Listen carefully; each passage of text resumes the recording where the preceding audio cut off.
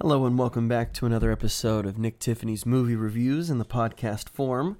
Today we are continuing the Best of 2022 series of my favorite films that I saw this last year. And today we move on to Steven Spielberg's The Fabelmans. Now, The Fabelmans is probably as close to a look into Steven Spielberg's upbringing as we've ever seen in film.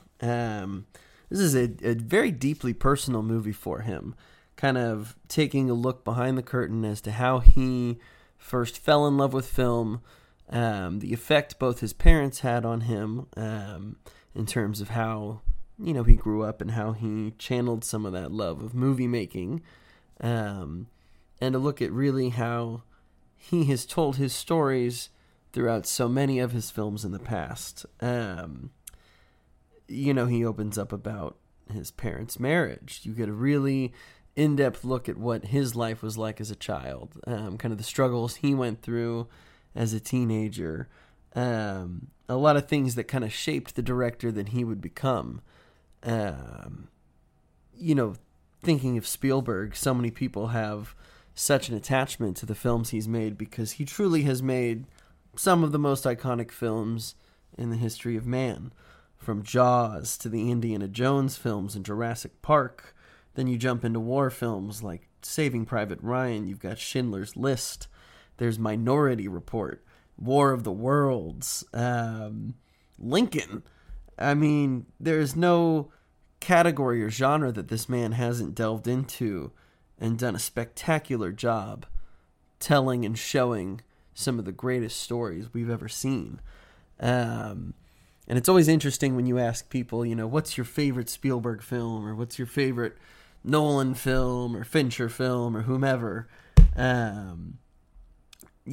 Everybody has their own personal experiences. It's E.T. for some, Close Encounters. There's such a breadth of filmmaking history that he has compiled in his career.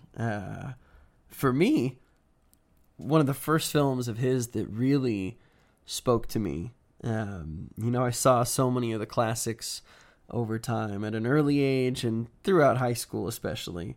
But Catch Me If You Can was one of the most interesting films that I probably had ever seen growing up. Leonardo DiCaprio was by far and away my favorite actor ever since watching the Titanic when I was young. And the Romeo plus Juliet, but Catch Me If You Can was a far more emotional role for him. It was probably one of my favorite Tom Hanks performances as well. But this is a film that follows a younger man, whose parents have separated. His world has kind of collapsed, and he's running from that.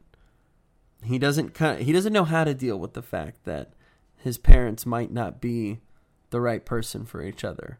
He doesn't know how to deal with living in two different places. And when I watched The Fabelmans, and when I started to understand some of what his own home was like, some of what that home life with his parents was like, I really started to see and think more about the influence that his family had in many of his films.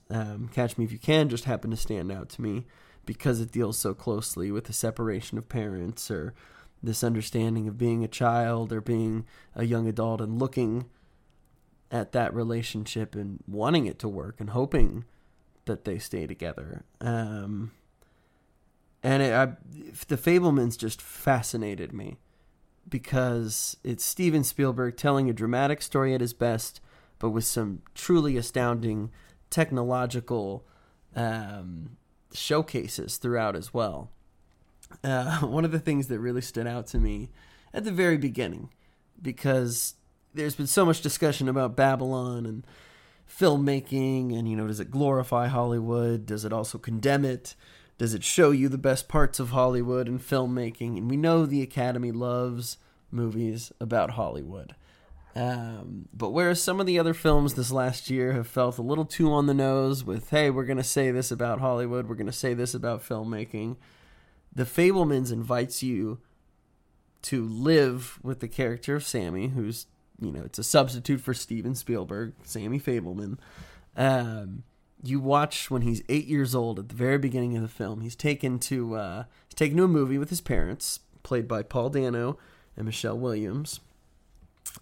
And there's a train crash. And in the film, a train barrels through all these different obstacles, and you see all the carts falling up and crashing all over each other and tumbling, and he's captivated by it.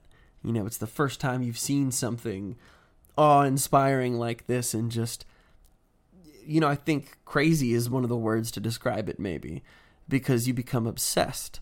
And very quickly after seeing the movie, he wants a train set, and his dad has cameras, and he wants to try to recreate what this train crashing looked like, on his own little miniature model.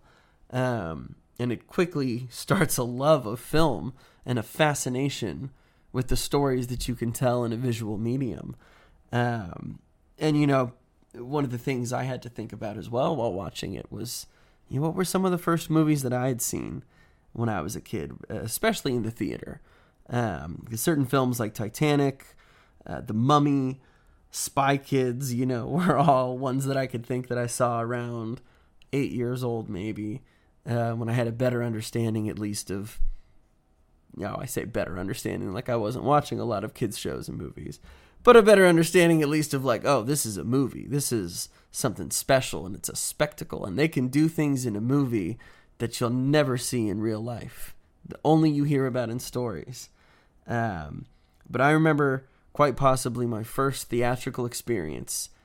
When I think of an experience, it had to be the first Pirates of the Caribbean, Curse of the Black Pearl.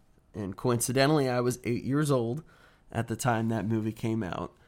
And I remember going with my two best friends and, our moms, the moms group, and all their sons, all born around the same time, friends since birth. We all went and saw that movie. And in so many moments, I was equal parts scared at some of the gunfighting, the cannons, the skeletons, these creatures, everything. It was terrifying, but in the same regard, it was fascinating. I was so fully immersed in a world that I couldn't even dream of. Seeing pirates and all these military men fighting, all these battles out at sea. It was just one of the craziest things I had ever seen in my life. And it's an experience that always stuck with me, because I think back to so many times watching that film and its franchise and where it started with me.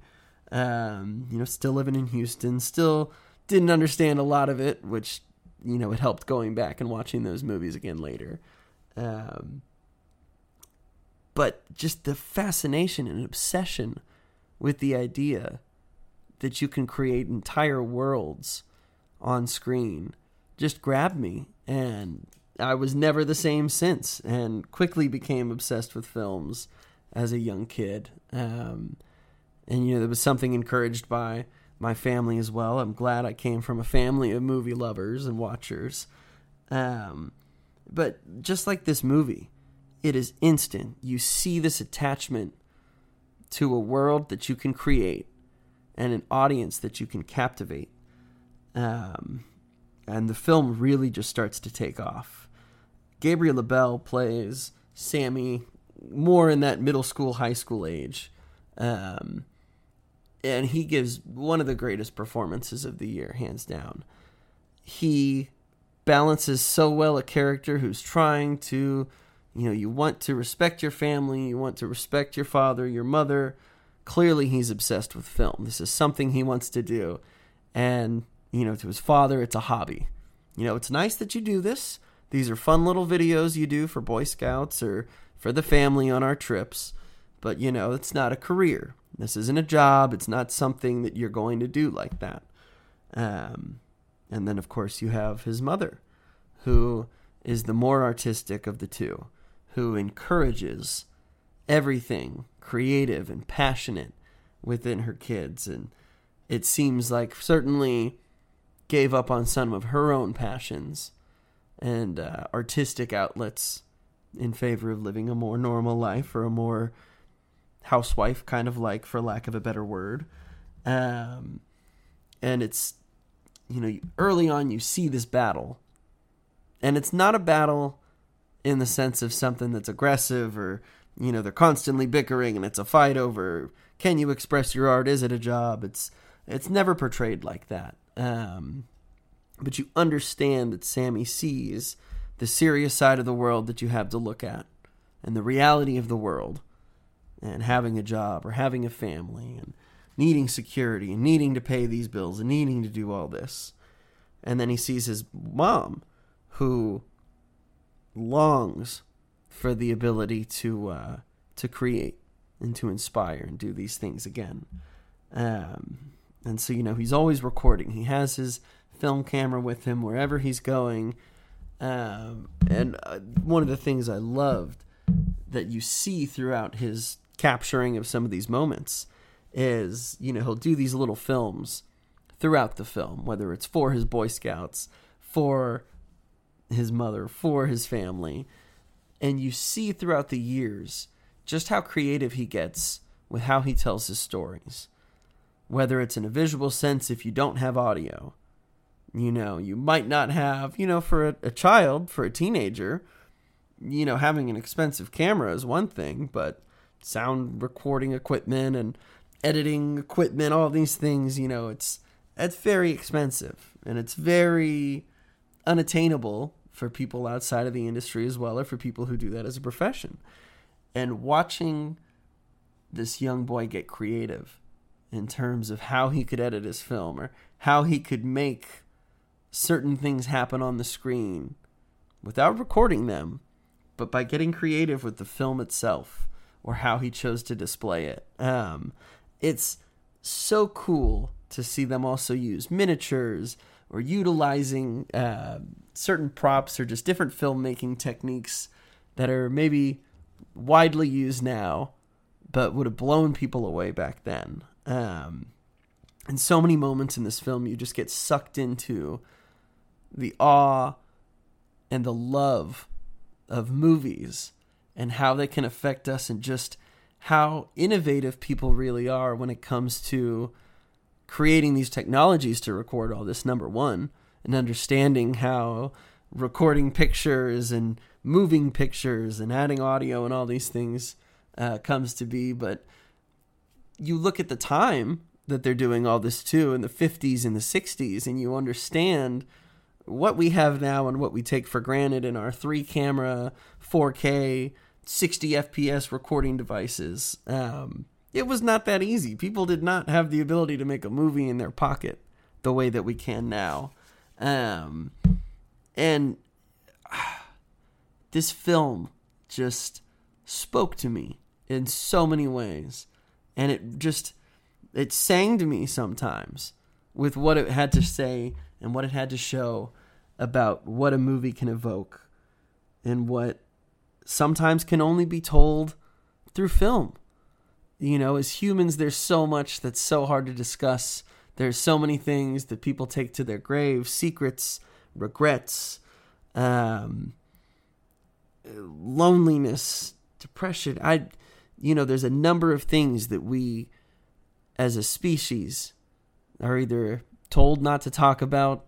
You're meant to feel bad if you discuss these things. I don't want to bring someone down. How can you showcase heartbreak? I don't want to talk about it.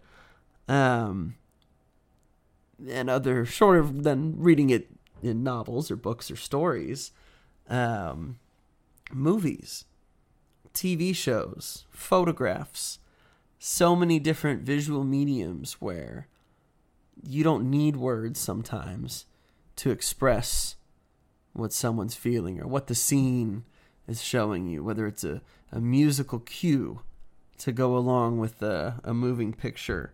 Sometimes when we escape our own lives, when we see films, we leave changed for a reason. Because, in my opinion, the job of a great film is to say something, number one. They have an opinion, they have something that they want to say, something that they're talking about. Whether it's a larger idea or, condemning a notion or exposing the way people live or the way we actually operate.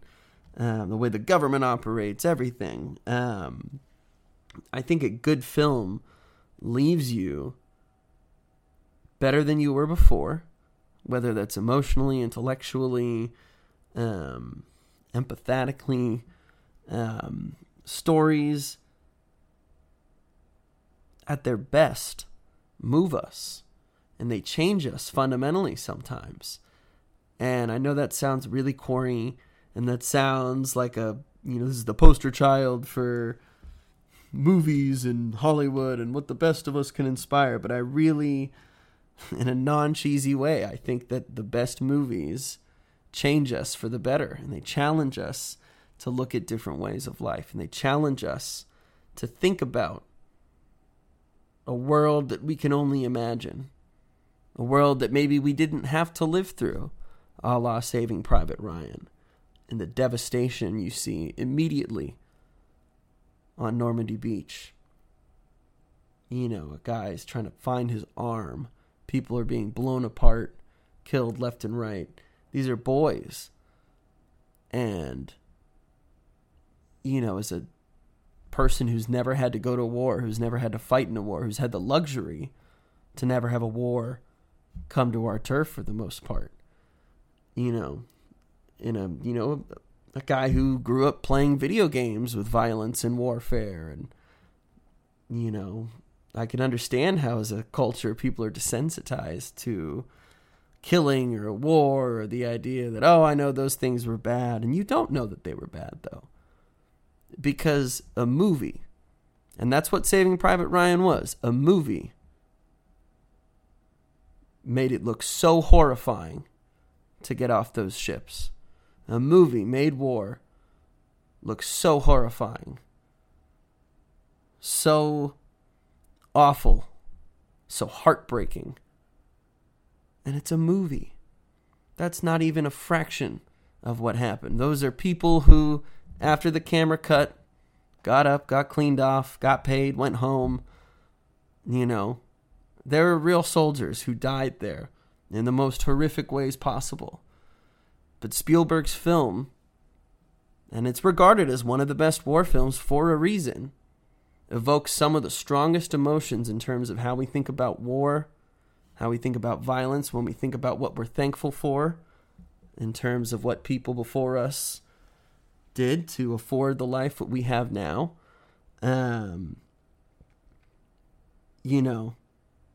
That is a movie that challenges you as a watcher. And you come out of that film changed. And what I got out of the Fabelmans was really just how important filmmaking not only was to Spielberg, but how important it is to us as a culture, as a people, in the stories that we tell, and the further and further away we get from them. It is important to understand and remember, or try to come as close as we can to show future generations what it was like, what life was like, what love, what loss, all of these things were like. There's just some brilliant moments in this film. We're watching something that a kid assembled from a kid's point of view. Could be so devastating, can be so heartbreaking, and it can also make you cheer in so many moments. There are so many moments in this film where I could not wipe the smile off my face. And when you understand how much this means to society as a whole, I don't want to go too far overboard in my praise for this film, because I know that some people did not have the reaction that I had. But I thought this was a terrific, dramatic, interpretation, or as close as Spielberg got to showing us what his life was like, how he grew to love film, how he grew to love telling stories, and how he also kept so much inside him for so long, and how it ate at him and ate away and seeped into all these different projects he had. You're kidding yourself if you don't think that he is one of the absolute best at what he does. And this film of his really struck a chord with me. It is undoubtedly one of my favorite movies of the year. It's got to be one of my favorite movies that he's done ever. You know, he combines again with John Williams to deliver a beautiful score to accompany this beautiful, beautiful film. The performances are fantastic. Truly, Gabriel LaBelle and Seth Rogen, for me, deliver perhaps the best performances. But Paul Dano and Michelle Williams are great. They there's so many ways that you could display. I'm just thinking about the idea of, how do I portray my parents? How do I portray my family? How do I do this in a way that's respectful but honest and obviously shows my point of view? And, Paul Dano has such a light, sincere presence throughout the whole film. He's supportive. He's stern, but he is never dismissive to a degree, or upsetting or lashing out. Thought Michelle Williams sometimes bordered a little bit on the too ditzy, just a little bit. Obviously I don't know Spielberg's parents, so that could be just what she was like. And so I don't know. The performance for me was good. I wouldn't nominate it like some were saying personally, but top to bottom, this film should absolutely be seen by everyone. If you love movies, if you love Spielberg, I think you owe it to yourself to give this film a shot, to learn more about the man who has taught us so much about ourselves and so much about movies and history in general. So, yeah, The Fabelmans. It's a must. Join us next time as we move on and move our way through the top 10 films of 2022. Thanks again for listening, guys.